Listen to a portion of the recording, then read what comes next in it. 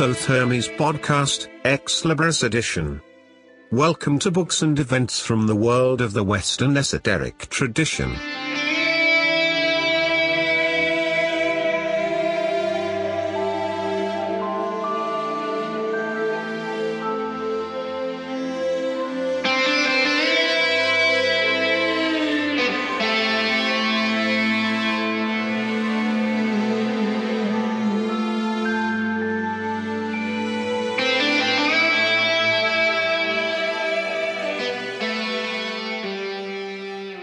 Hello, friends and listeners. Welcome to the second edition of the Thoth Hermes podcast Ex Libris episodes.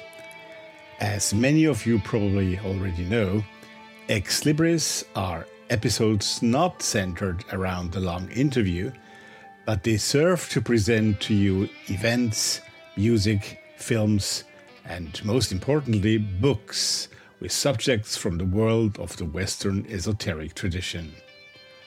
My name is Rudolf, and I am your host, and this episode is the August Ex Libris edition coming to you on August 25, 2019.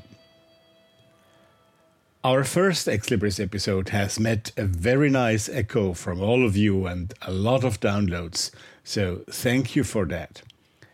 Many of you also liked that I have now introduced chapter markers on the podcast, meaning that if your podcast player can retrieve and work with chapters, you can jump directly to the beginning of the different chapters of this podcast.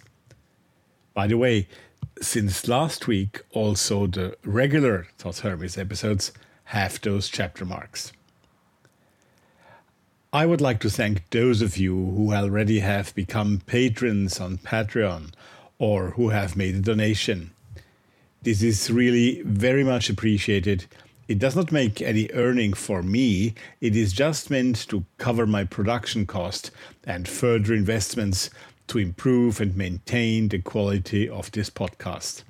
So, if you have not yet done so, please hop over to Patreon. Look for the Thoth Hermes page and become a patron. You can find direct links, of course, also on the Thoth Hermes homepage, www.thothehermes.com. That is thothehermes.com, thothhermes.com. There you will find also a PayPal donation button if you prefer to do a one-off donation.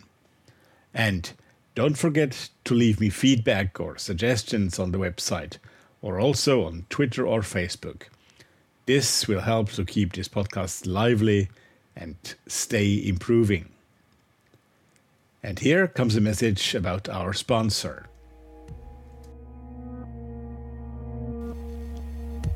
Anathema Publishing Limited. Quality occult books and contemporary esoterica. Established in 2011, Anathema Publishing aims to provide superior literature in content and form by creating a triune relationship between publisher, author, and reader.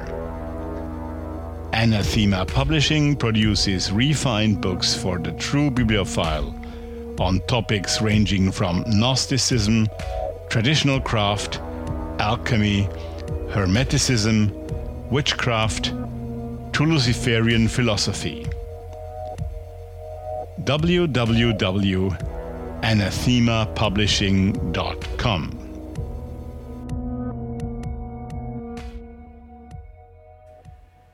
Now, let me tell you what you will get on today's episode.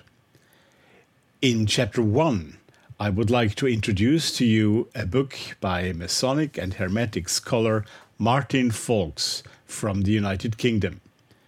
He has written a small but very important book called A Mosaic Palace, Freemasonry and the Art of Memory, released late in 2018.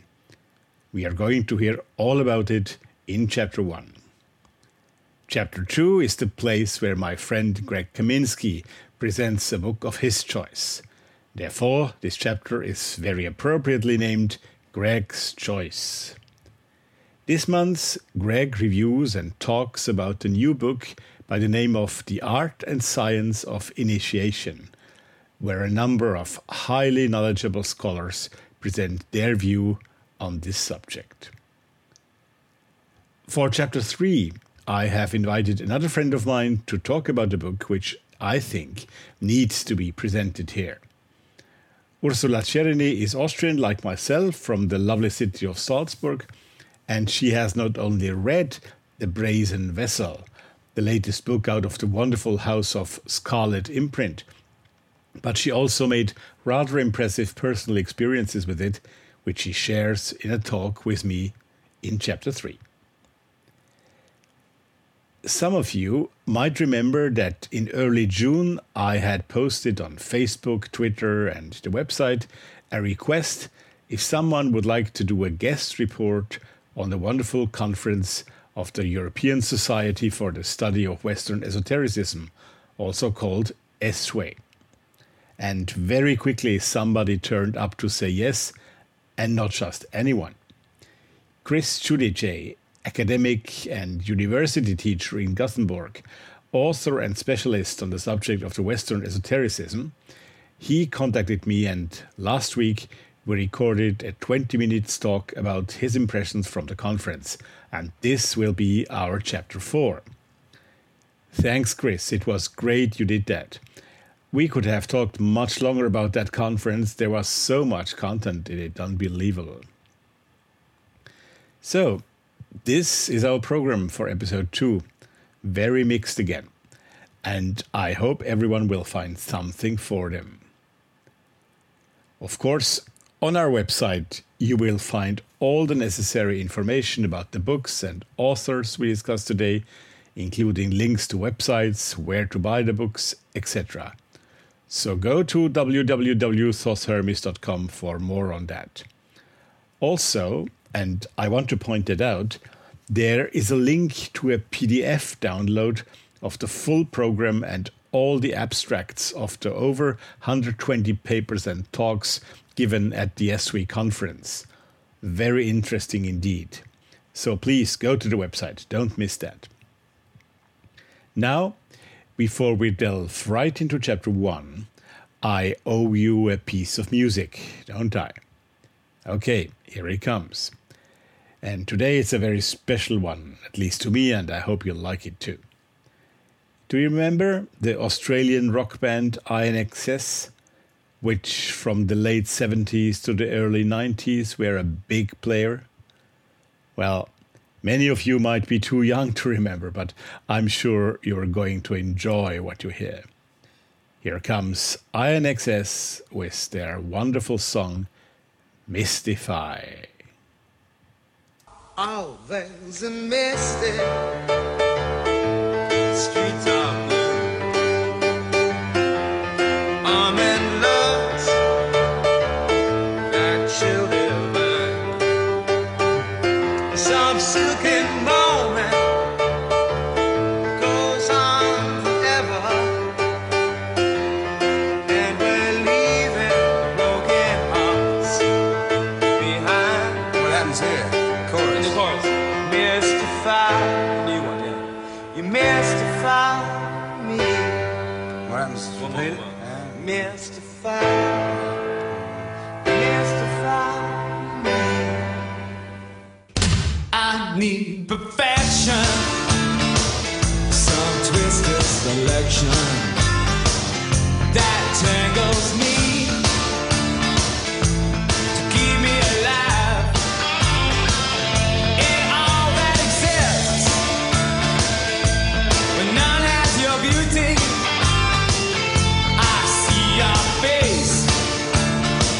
I will survive.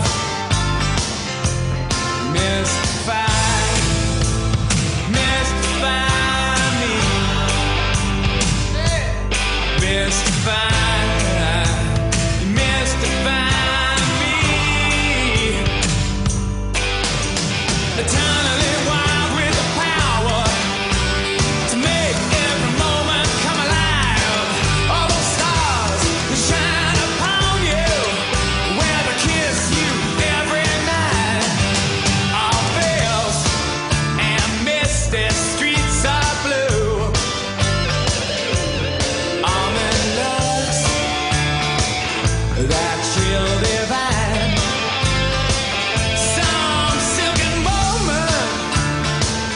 goes on forever.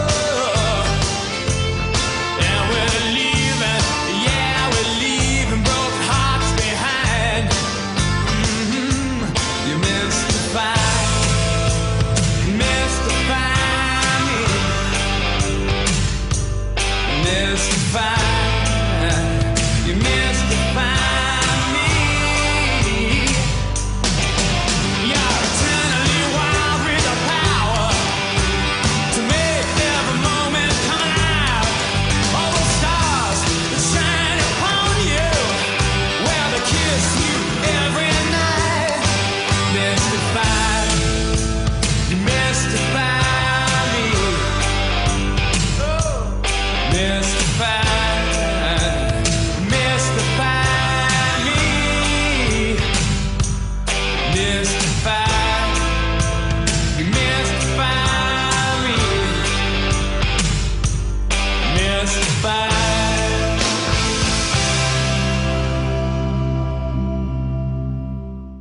Chapter 1. I don't know if it is just me who is seeing this or if it is a real trend. But it seems to me that only recently the Masonic art of memory has been kind of rediscovered, not only by brethren, but also by writers and authors. And it is suddenly again something that quite a few people have started to talk about. In fact, it is a very old tradition that we talk about here, much older than Freemasonry. It was Dame Frances Yates, the great English author, who, with her book The Art of Memory in 1966, was one of the first to talk about it in an academic way in our lifetime. Martin Fawkes, who has written this little book, A Mosaic Palace, published by Lewis Masonic in 2018, is certainly not unknown to those of you who follow Hermetic studies on the internet. Martin is a meditation expert at a very high level, especially also in the less often heard of Hermetic meditation. He is a martial artist and yoga teacher, and of course he is an author and a Freemason of many years. But to make it very clear from the beginning, you don't have to know anything about Freemasonry to understand and enjoy the book and its subject. Martin explains those few details that might be helpful to know very clearly, and this makes the book accessible for anyone interested. Maybe I should briefly try to explain what Masonry and the art of memory in that context mean. In fact, as Martin explains, memory is very important in Freemasonry. Memorizing the lengthy rituals, ritual teaching and testing, learning symbols and precise positioning of objects, all that demands a good memory effort from each brother. Also, eloquence and rhetoric make use of good memory. In fact, the cultivation of virtue, and therefore also of memory and its usage, is one of the central aims of classical Freemasonry, especially in its Anglo-Saxon form. I don't want to give more detail here, but you will be able to find all of that in the book. Martin Fawkes shows us in his paper the origins and development of the kind of art of memory that Freemasonry has adopted, and he does that very clearly. And this is the main part and the very interesting part of this work. Martin starts back in the classical times with ancient Roman orator Cicero's book on oratory, and also with an initial legend where it all started. Then he follows the development right into the Christian tradition of memory, giving St. Augustine as its first example. Follows the very important medieval tradition of memorizing methods, and all of this culminates in the Hermetic art of memory, where Giulio Camillo's Theatre of Memory in 1511 stood at its beginning. I certainly don't have to introduce Giordano Bruno to you, but I believe that many of you have not heard of his book Ars Memoriae, The Art of Memory, have you? And also Chandi's, for example, works is full of references to this art. Falk's book has the merit to pass through all of these periods in a very concise and interesting way. His booklet does not pretend to give the whole story, which would in fact be impossible. But it tells us enough about the history of the art of memory to make us curious and to want to continue to research and find out more about this art. And also in the final part, where we then get the detailed explanation why and how Freemasonry has adopted this art, Martin leaves enough room that we would not like to leave it there, but maybe would even want to learn this art ourselves. At this point, you might ask, well, what is the art of memory like? What miracle method is being used here? In order to explain that a bit, and at the same time also make you want to maybe learn it for yourself, I'm going to read you a page from Martin Falk's book, just to give you the idea. The method of the art of memory summarized. The first step in the art of memory is to create a memory palace. This is an imaginary backdrop to be used for future memory work.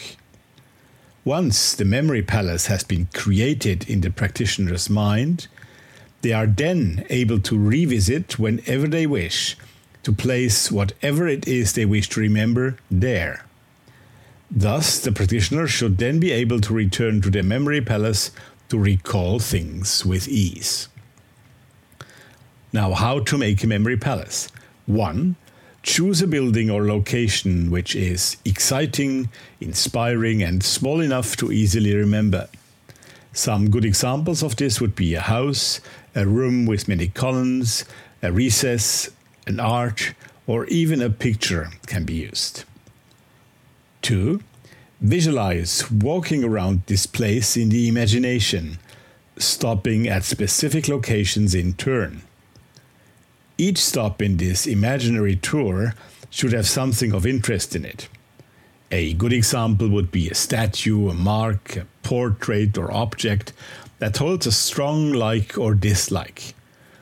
The position for each station or location should be very different and well spaced out, about 30 feet apart is ideal.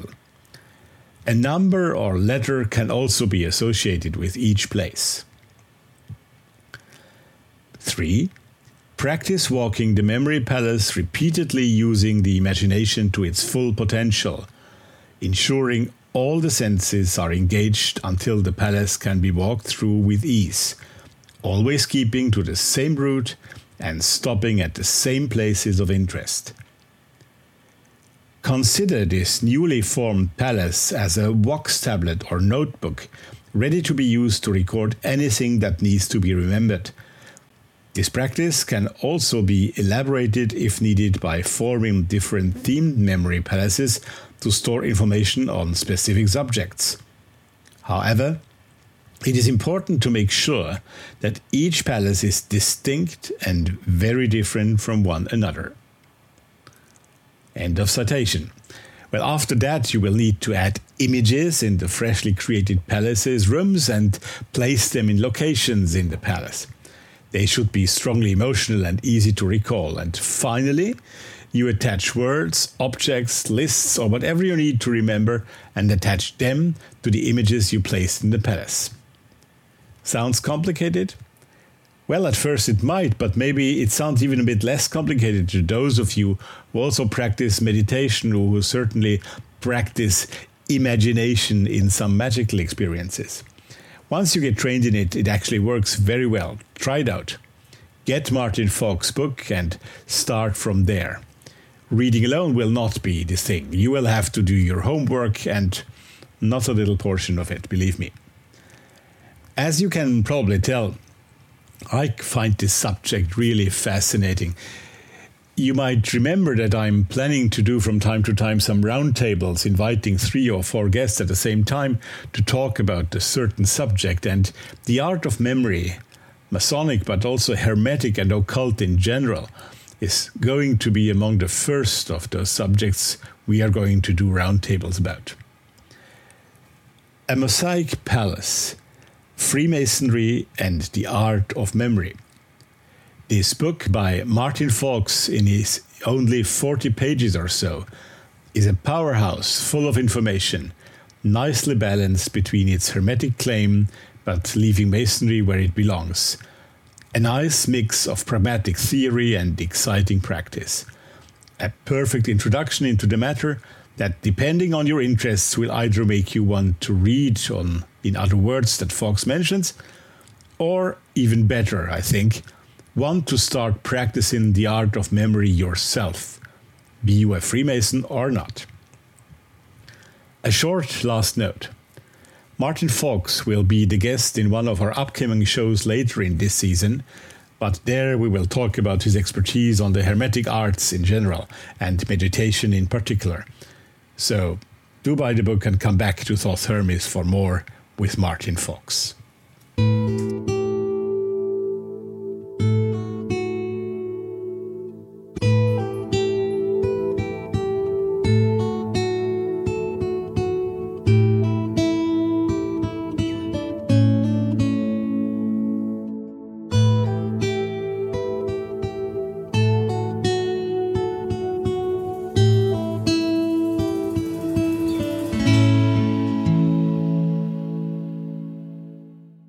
Chapter 2.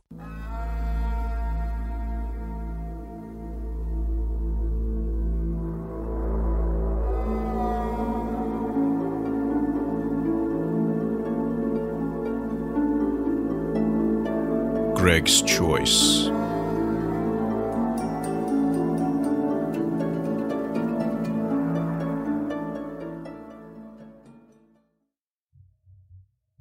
Hello, this is Greg Kaminsky of A Cult of Personality podcast and chamberofreflection.com. Thank you for joining me for Greg's Choice. And today I'm going to discuss a very recent book from Lewis Masonic entitled The Art and Science of Initiation, which was compiled and edited by Jedediah French and Angel Millar. Just as last month, I must confess prior to beginning the review that this will not and cannot be an objective review of the book because I am one of the contributing authors, having submitted an essay or article on the subject of the mysteries of initiation in ancient Greece at Samothrace. Now, I really, really like this book a lot, and I think it's very timely. In fact, it might be overdue, but I think Jedediah French and Angel Millar have done great work in putting this together, along with all of the contributors, which includes Angel Millar himself, Richard Smoley, Susanna Ackerman, Adam Kendall, myself, Timothy Scott, Jocelyn Godwin, Jeffrey S. Kupperman, C.R. Dunning Jr., Herbie Brennan, Mark Booth, Richard Kaczynski, and Donald Tyson. Now, that is quite a lineup of authors. Even if you exclude me, these authors are what I would consider pretty heavy hitters. And I'm honored to be among them and included in the book. Now,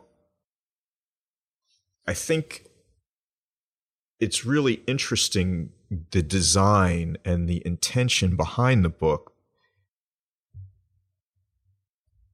It's not academic, and yet it's not strictly speculative and based on experience either. It's a bit of a mix. And I think that the way that they did this is really, really useful, because it brings these two sorts of approaches, the scholarly approach and the experiential approach or speculative approach, which is going to be more emotional and less intellectual.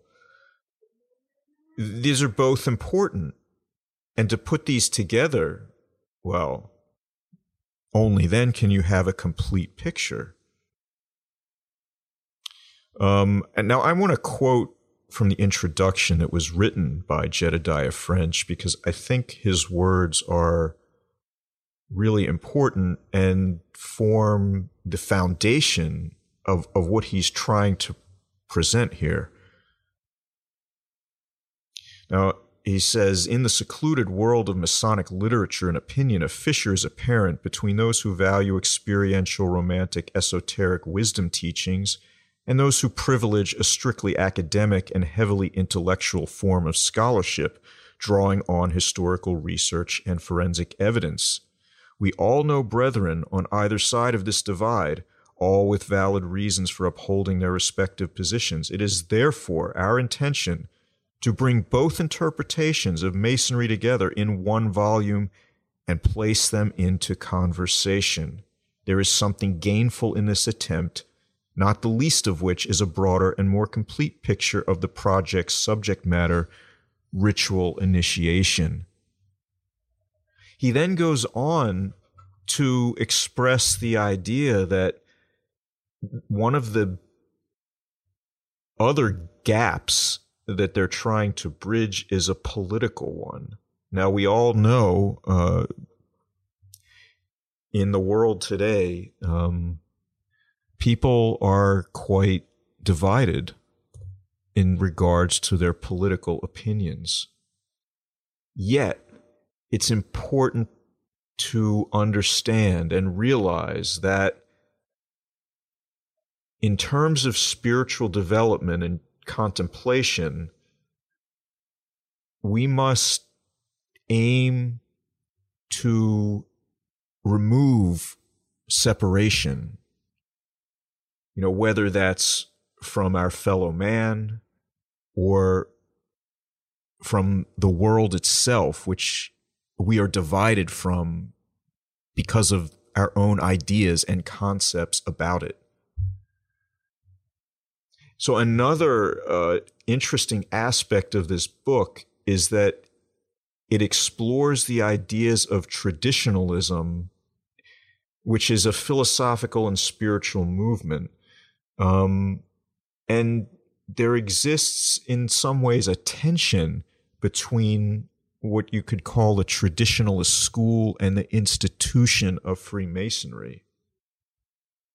So looking at things from a traditionalist perspective is important because it calls into question our esoteric practice, our ideas about modernity and progress, and how we can become better, how we transform ourselves, and are those processes subject to what we think of as progress or not? This is a great question. And I think I would like to quote Jedediah again in the end of his introduction, because he really sets the tone for the book when he writes, "Why create such a book? Because the world is in crisis. We feel it is the duty of Masons to assist as custodians of the societies they helped usher in through the Industrial Revolution. The duty of a Mason and the oaths he takes are no small thing. They are of the utmost importance and seriousness. The initiations the Mason undergoes should not be squandered, but rather produce real transformational change down to the roots of the soul. For this reason, it is imperative that we learn to understand, harness, and enhance the Masonic initiatory rituals to their fullest capacity. Only this will bring about the type of change in being that we will need to be successful in moving forward. The greatest possible folly would be for our comprehension of these initiatory practices to decline more than it already has. It is therefore our contention that Masons should not become better men, but the best. The duty of every true Mason must be to view the entire world, regardless of race, skin tone, sex, class, or creed, as one human family, as one interconnected lodge. When economists today speak of the Fourth Industrial Revolution, to our mind, this is where Masons should be especially active, as the workforce and foundational infrastructure of our societies yield to advanced technologies and robotics. Masons must make sure this new industry does not lose sight of the spiritual implications of this massive change and help guide these technologies toward the spiritual well-being and betterment of everyone on the planet. As the operative Masons who built the cathedrals strove to fashion base matter into spiritual harmony for the good of the souls of local people, so should modern Masons strive for the same in advanced technology, turning the scientific and engineering laboratories again into sacred spaces and altars dedicated to the spiritual upliftment of all. Well, that is a great and noble intention in my mind. Now, again, there's too much material in this book for me to really comment on all of it. But I would like to leave you with a little taste of my own article in the book about the initiations of Samothrace in ancient Greece.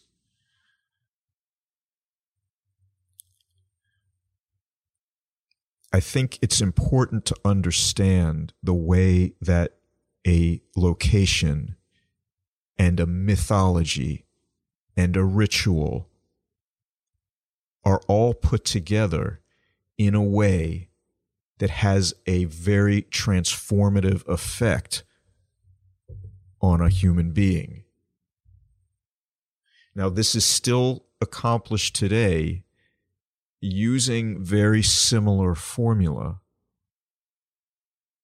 and it is incumbent upon us to research this, to recognize it, to understand it, in order that when we go through initiations or we perform them, that we are including every significant and potentially transformative element, just as if this was an alchemical laboratory, in an alchemical flask, where we're taking the ingredients and all putting them in order that these catalysts will affect a change on the substance in the flask, which is ultimately us.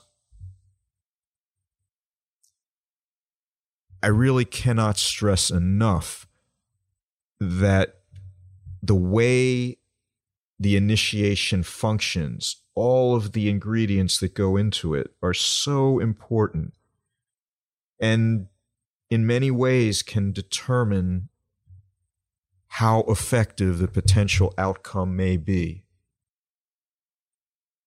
And I think, again, this is a book that if one is interested in the esoteric, whether you're a Freemason or not, this is a book you should read. Again, it's available from Lewis Masonic, The Art and Science of Initiation. I'm so excited that it's come out, and I'm really thrilled with the level of scholarship, research, writing, the way it's all expressed, all for the highest purpose. There is something in this book for just about everyone. If you are interested in these subjects, I don't think I could recommend this book highly enough. Jedediah French and Angel Millar have really done a tremendous job, and I commend Lewis Masonic for supporting their vision and bringing this forward so that we all may benefit.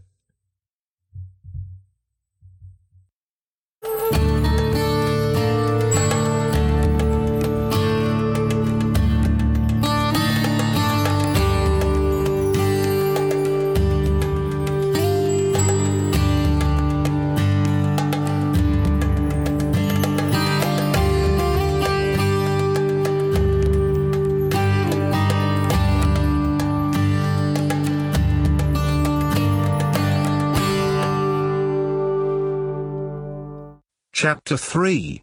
It's a great pleasure for me to welcome Ursula here today. Ursula Czerny from Salzburg, not far away from where I am. Hello, Ursula. Hello.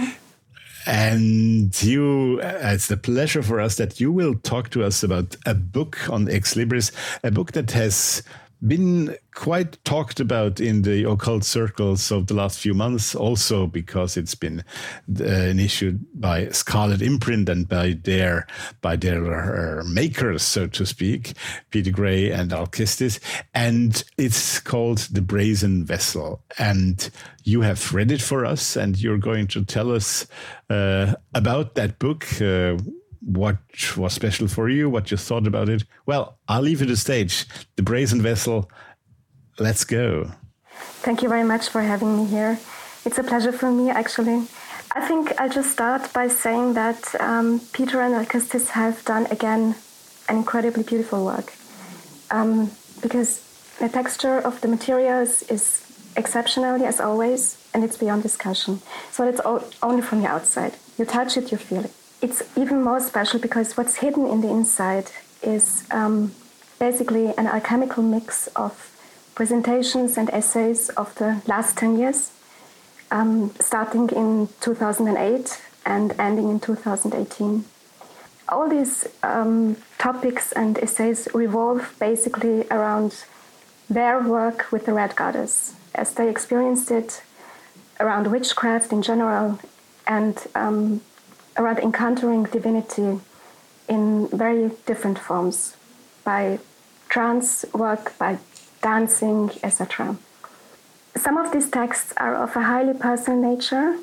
I'd go as far to call them rather private, like excerpts from diaries, for example, and experiences about having some ritual work done.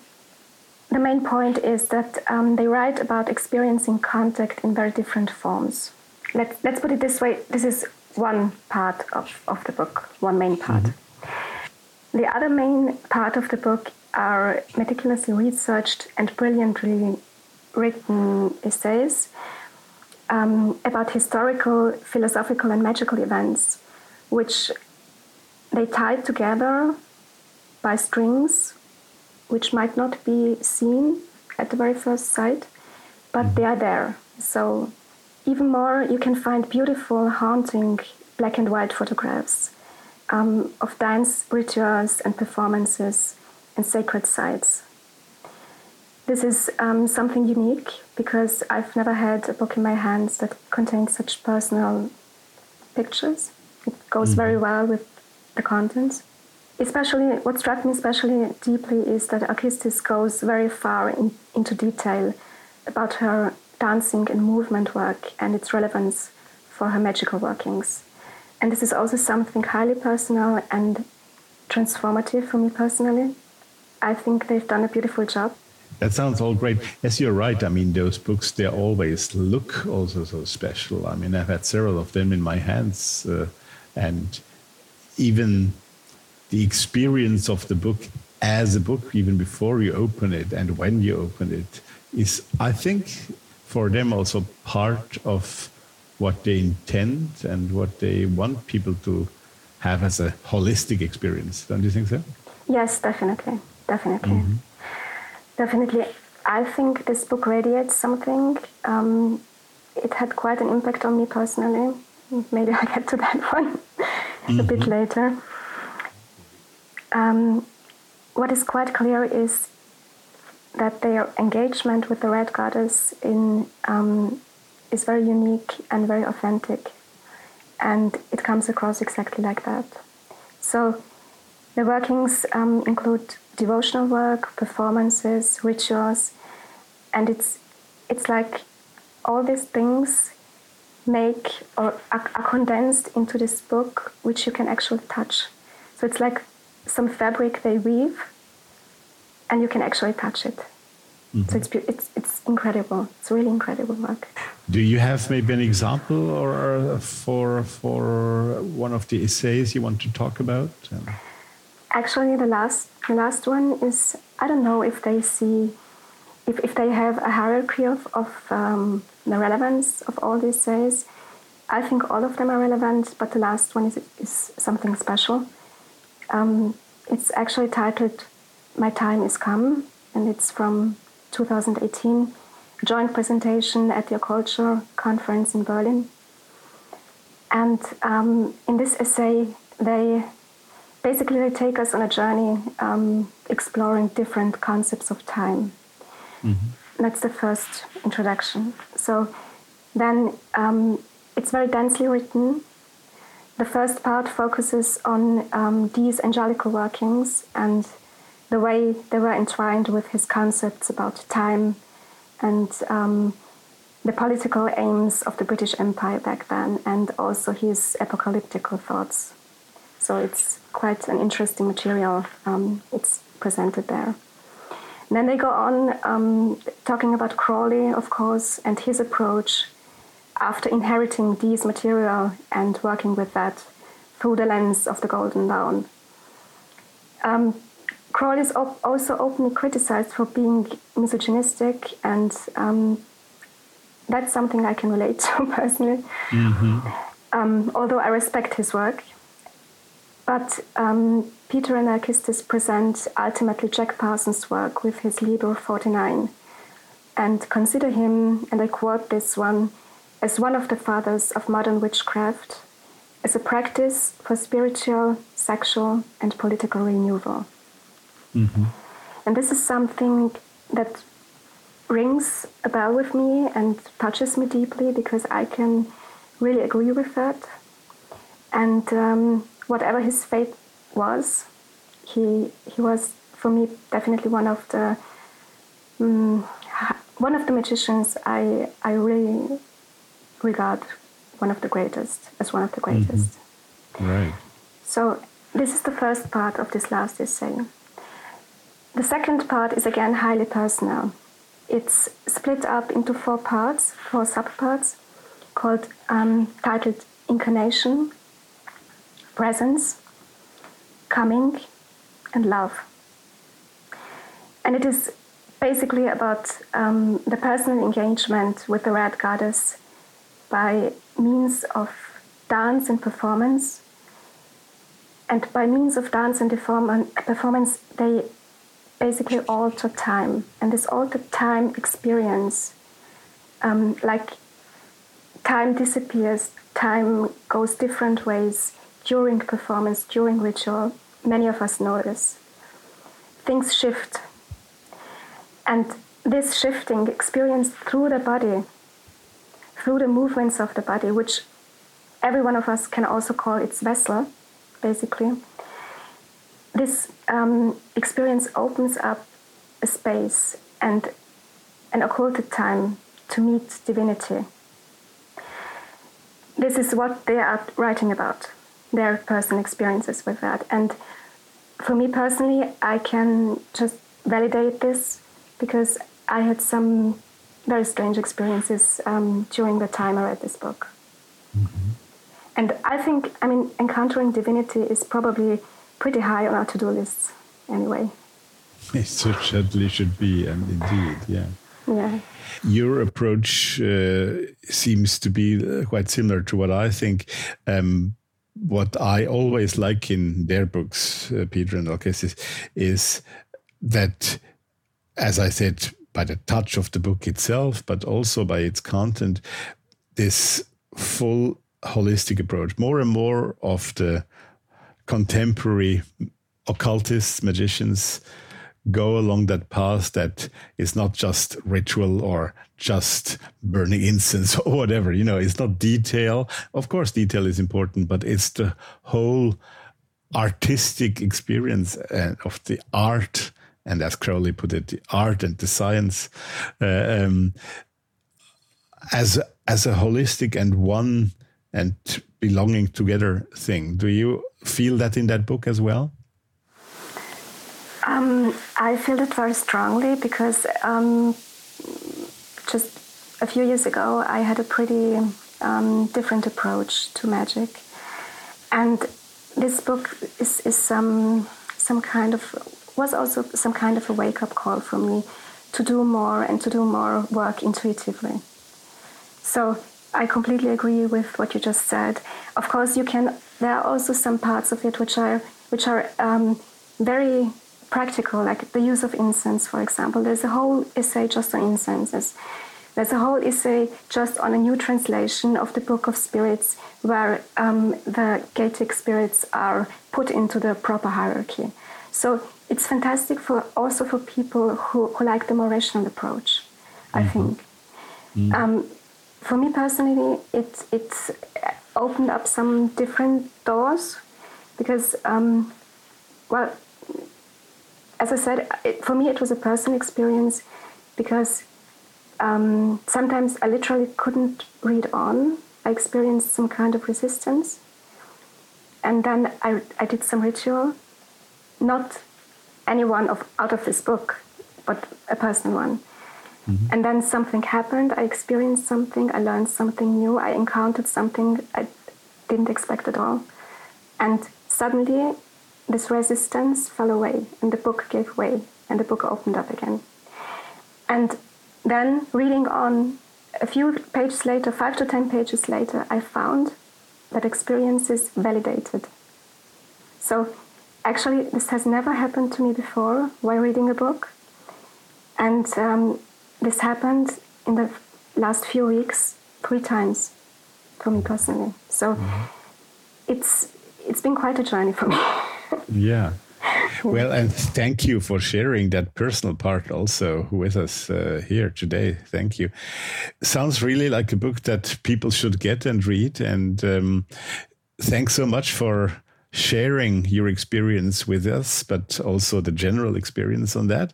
Hope to have you back. Thank you for being with us today, Ursula, and greetings to Salzburg, and take care. Thank you very much. It was a pleasure.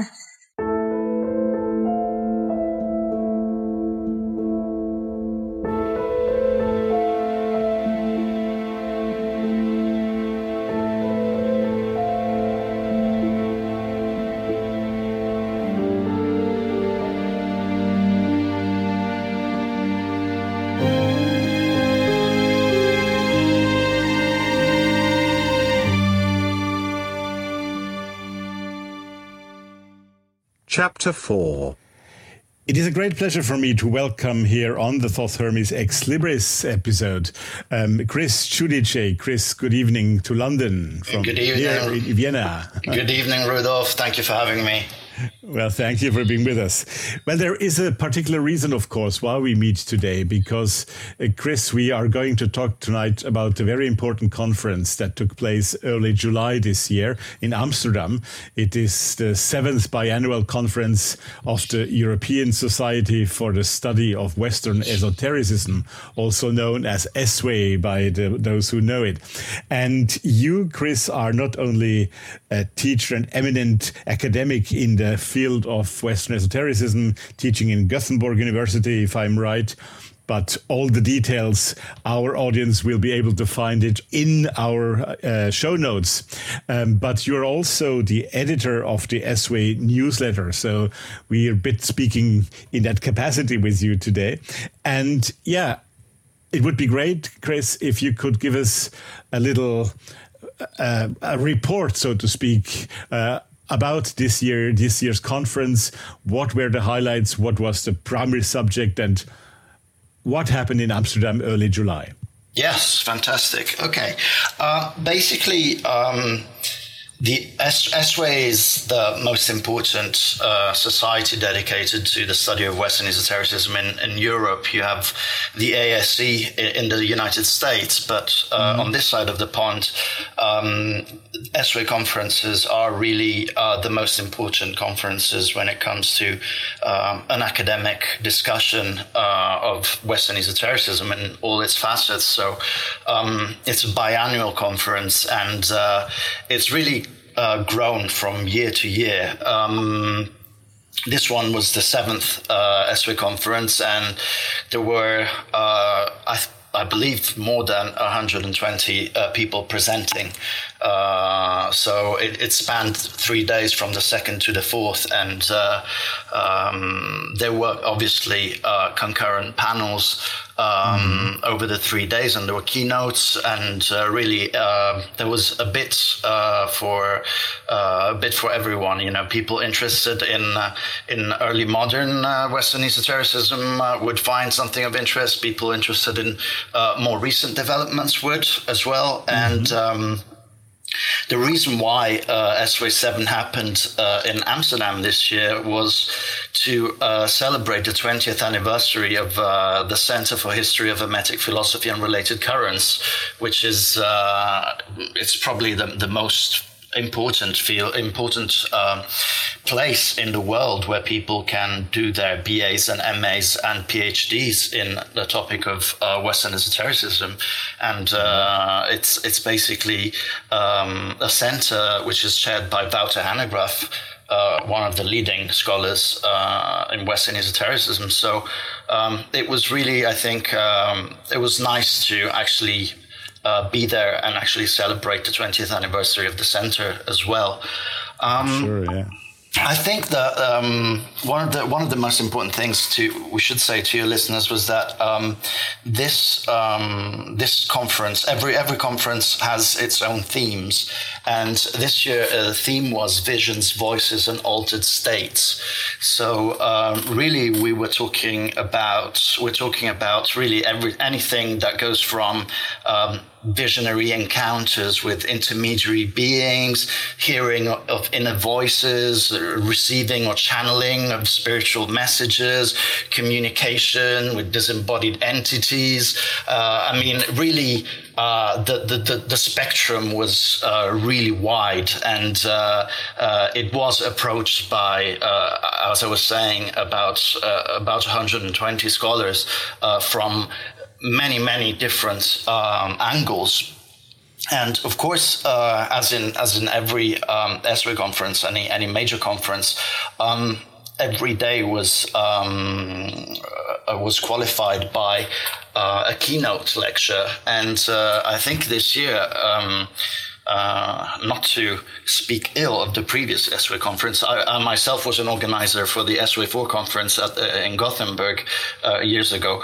But this year, the keynote lectures were really important and interesting, because they show how Western esotericism as an academic subject is really beginning to become interdisciplinary, and is really beginning to kind of interweave itself with more established topics and subjects of study.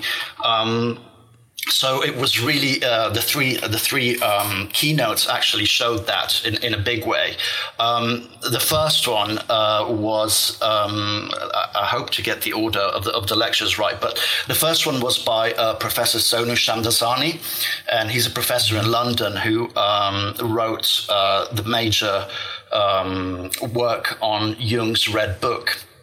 Right, and so basically, what Professor Shamdasani did was to provide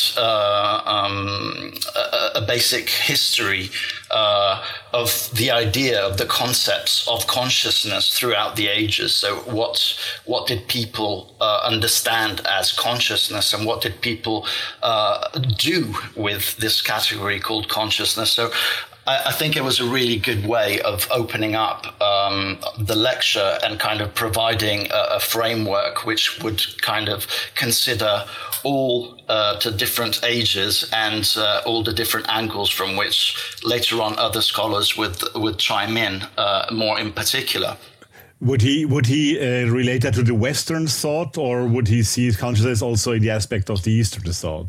Well, It was more based on the concepts of consciousness in the West. The keynote itself, as you know, it's one of the major points of contention exactly. to stay.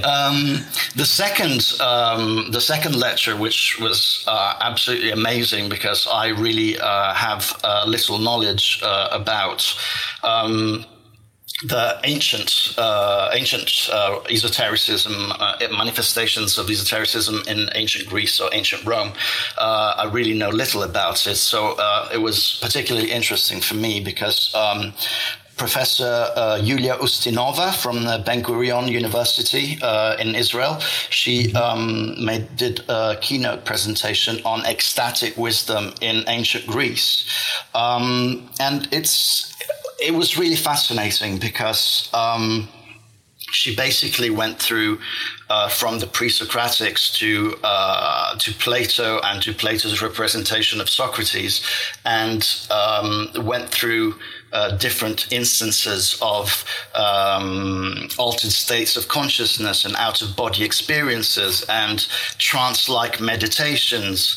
And I think that's something that is happening more and more recently, that scholars of antiquity are actually linking their knowledge to a Western esoteric approach, and are actually analyzing such subjects, such as ancient philosophy, for example, in this case, through the lens of some aspects of the esoteric discourse, concepts like eudaimonia or blessedness, and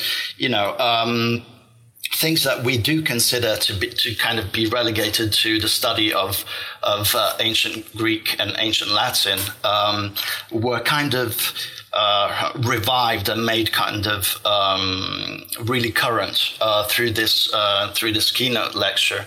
And the third.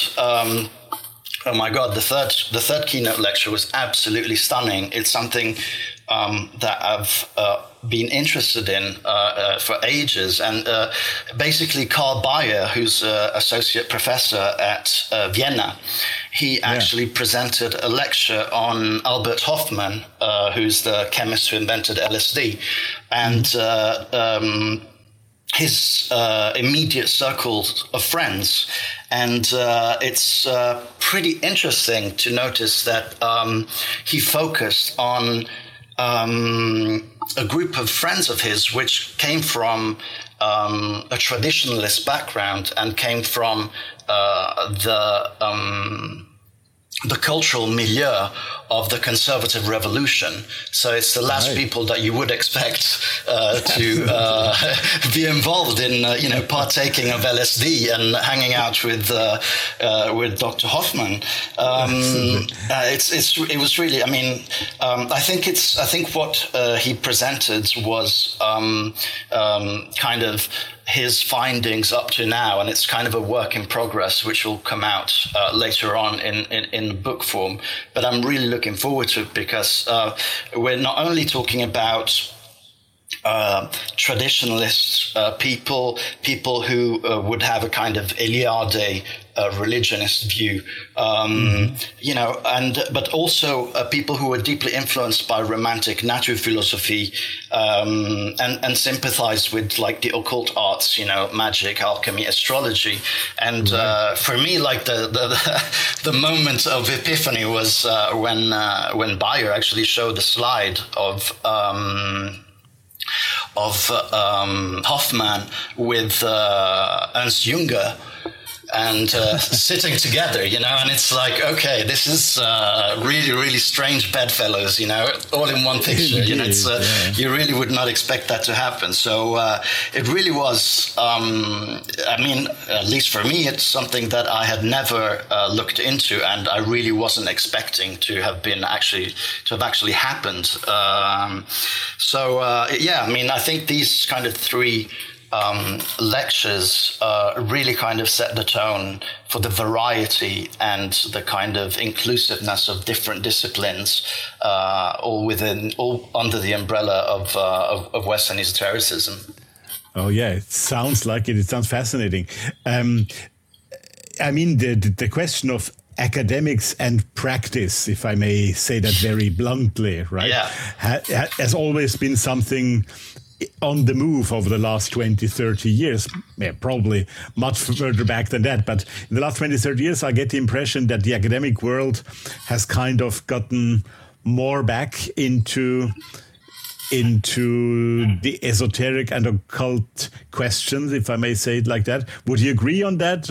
And was that also, when you look, for example, into the audience there, would you also sense that practitioners would attend, or was it a purely academic audience?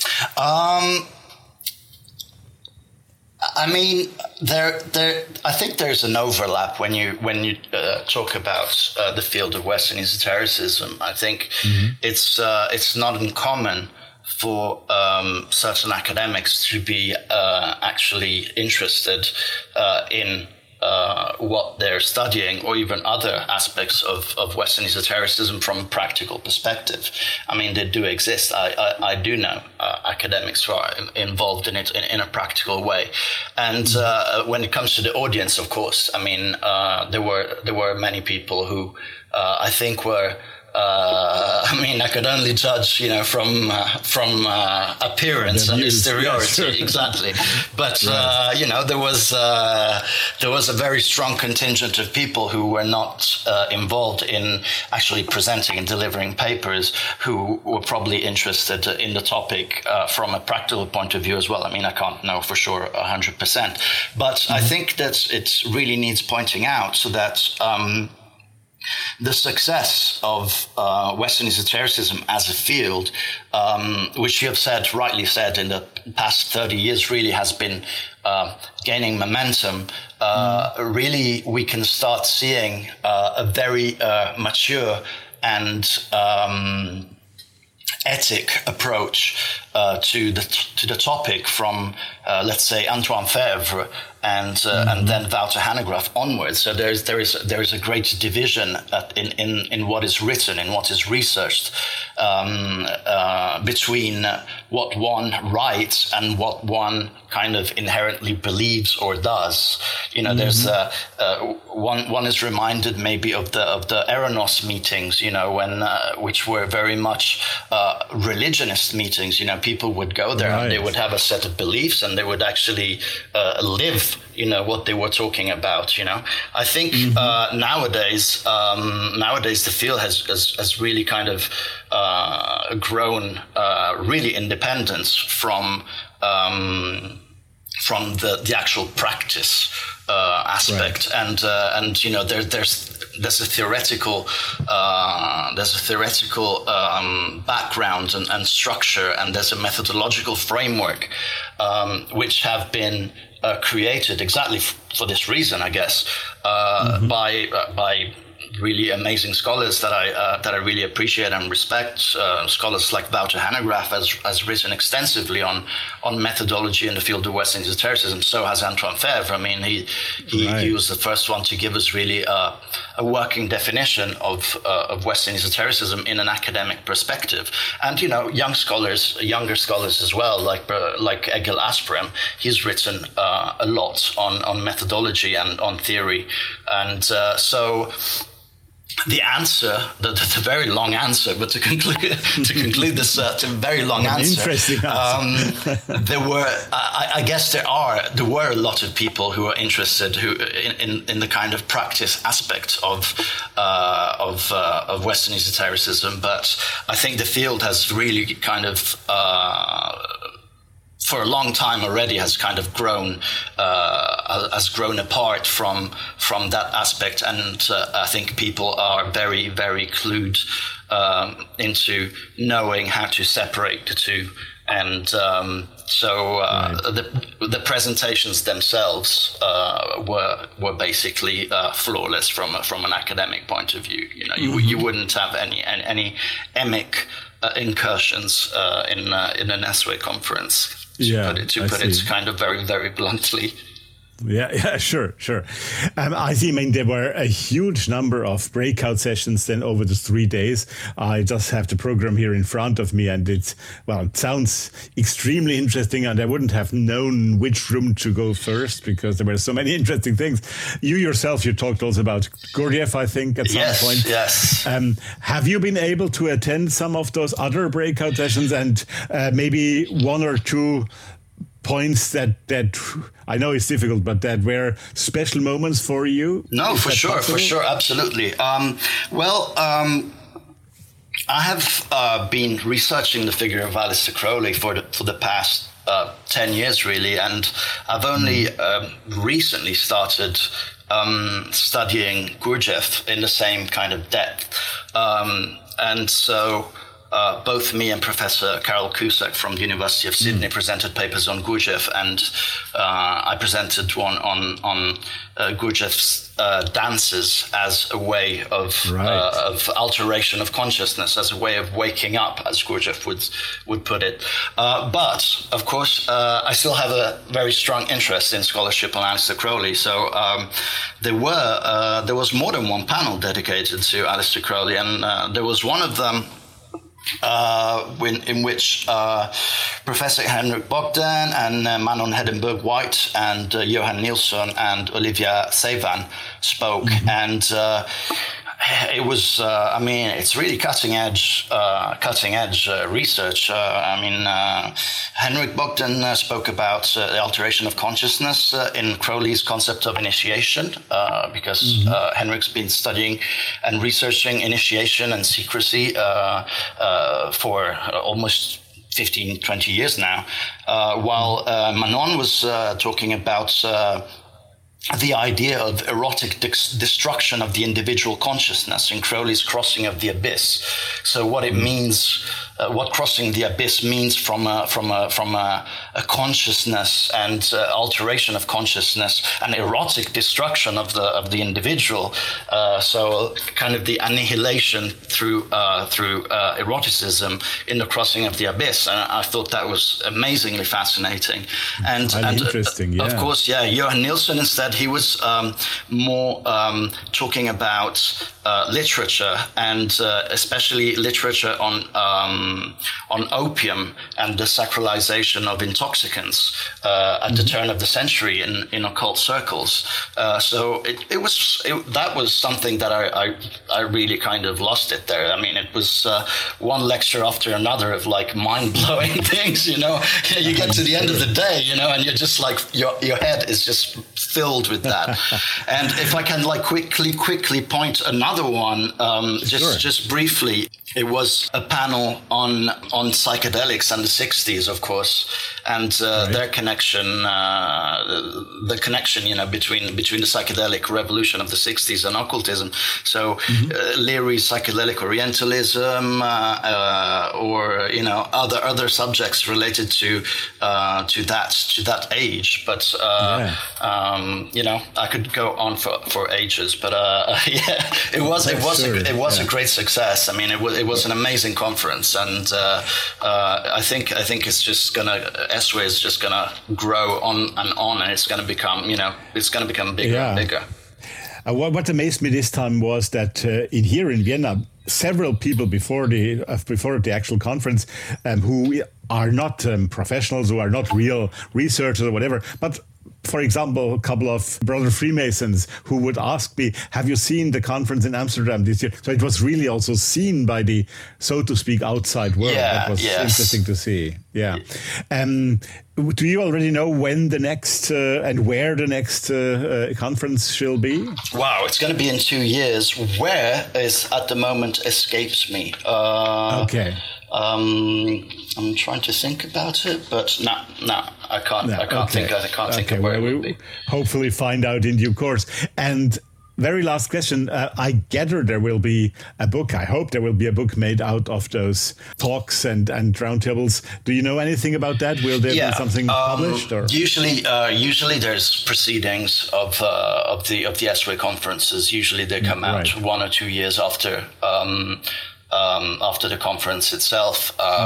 It's you can imagine it's a very long process of choosing 10 or 12 presentations that will go into proceedings. So I think it usually takes a couple of years, but there definitely will be a volume coming out. Yes, absolutely, absolutely. And also for every participant at the S-Way conference this year, there was actually a book which summed up the history of the center in Amsterdam. So so the lucky ones who actually got to go to Amsterdam got a free volume with some amazing scholarship celebrating the 20 years of the Amsterdam Center, which I think was really cool. Great. And there is also on the website still of the amsterdamhermetica.nl, you can still download the Book of Abstracts, which makes 96 pages. Even abstracts, you know? Yeah, so if people really want to know what they've missed, they can go and torture themselves with 96 pages. Absolutely. There you are. I probably put them online with the notes. Yeah, so you should. Yeah, you should. Absolutely. Absolutely. Okay, well, Chris, thank you for that fascinating talk. It's such a pity we can't speak for 3 hours, but it gave us a real good overview. And I hope to have you back on Thoth Hermes sometime soon. Absolutely. Thank you for this, and thank you for being with me tonight. Thank you, Rudolf, for inviting me. It was a pleasure. So, this is the end of this month's Ex Libris episode of the Thoth Hermes podcast. I must say I really enjoy doing this new format as an alternative to our lengthy interviews. As I said already at the end of the first Ex Libris show, it so beautifully allows to point out how diverse our world of the Western tradition is. And it gives me, and also you, the opportunity to have a glimpse of very different aspects within just a bit over an hour. And also inviting guest hosts and specialists for certain subjects that makes the show more interesting, I think. I hope you like this just as I do. Please do not hesitate to let me know any comments and ideas, and also criticism you might have. Our next Ex Libris episode will be coming to you on September 22nd. And before that, do not miss the regular Thoth Hermes episodes, the one with the big interview. Next week, our guest in episode 7 will be alchemist and hermeticist Rubaphilos Salfluere from New Zealand, and that will certainly be very interesting. Thanks for listening. And if there are episodes from the past that you have not yet listened to, you can find them all on the website, on Apple Podcast, and on all the major podcast outlets. And now, also all previous and of course all new episodes also on YouTube. Audio only, of course. For now, I can only say, take care, stay tuned, hear you soon.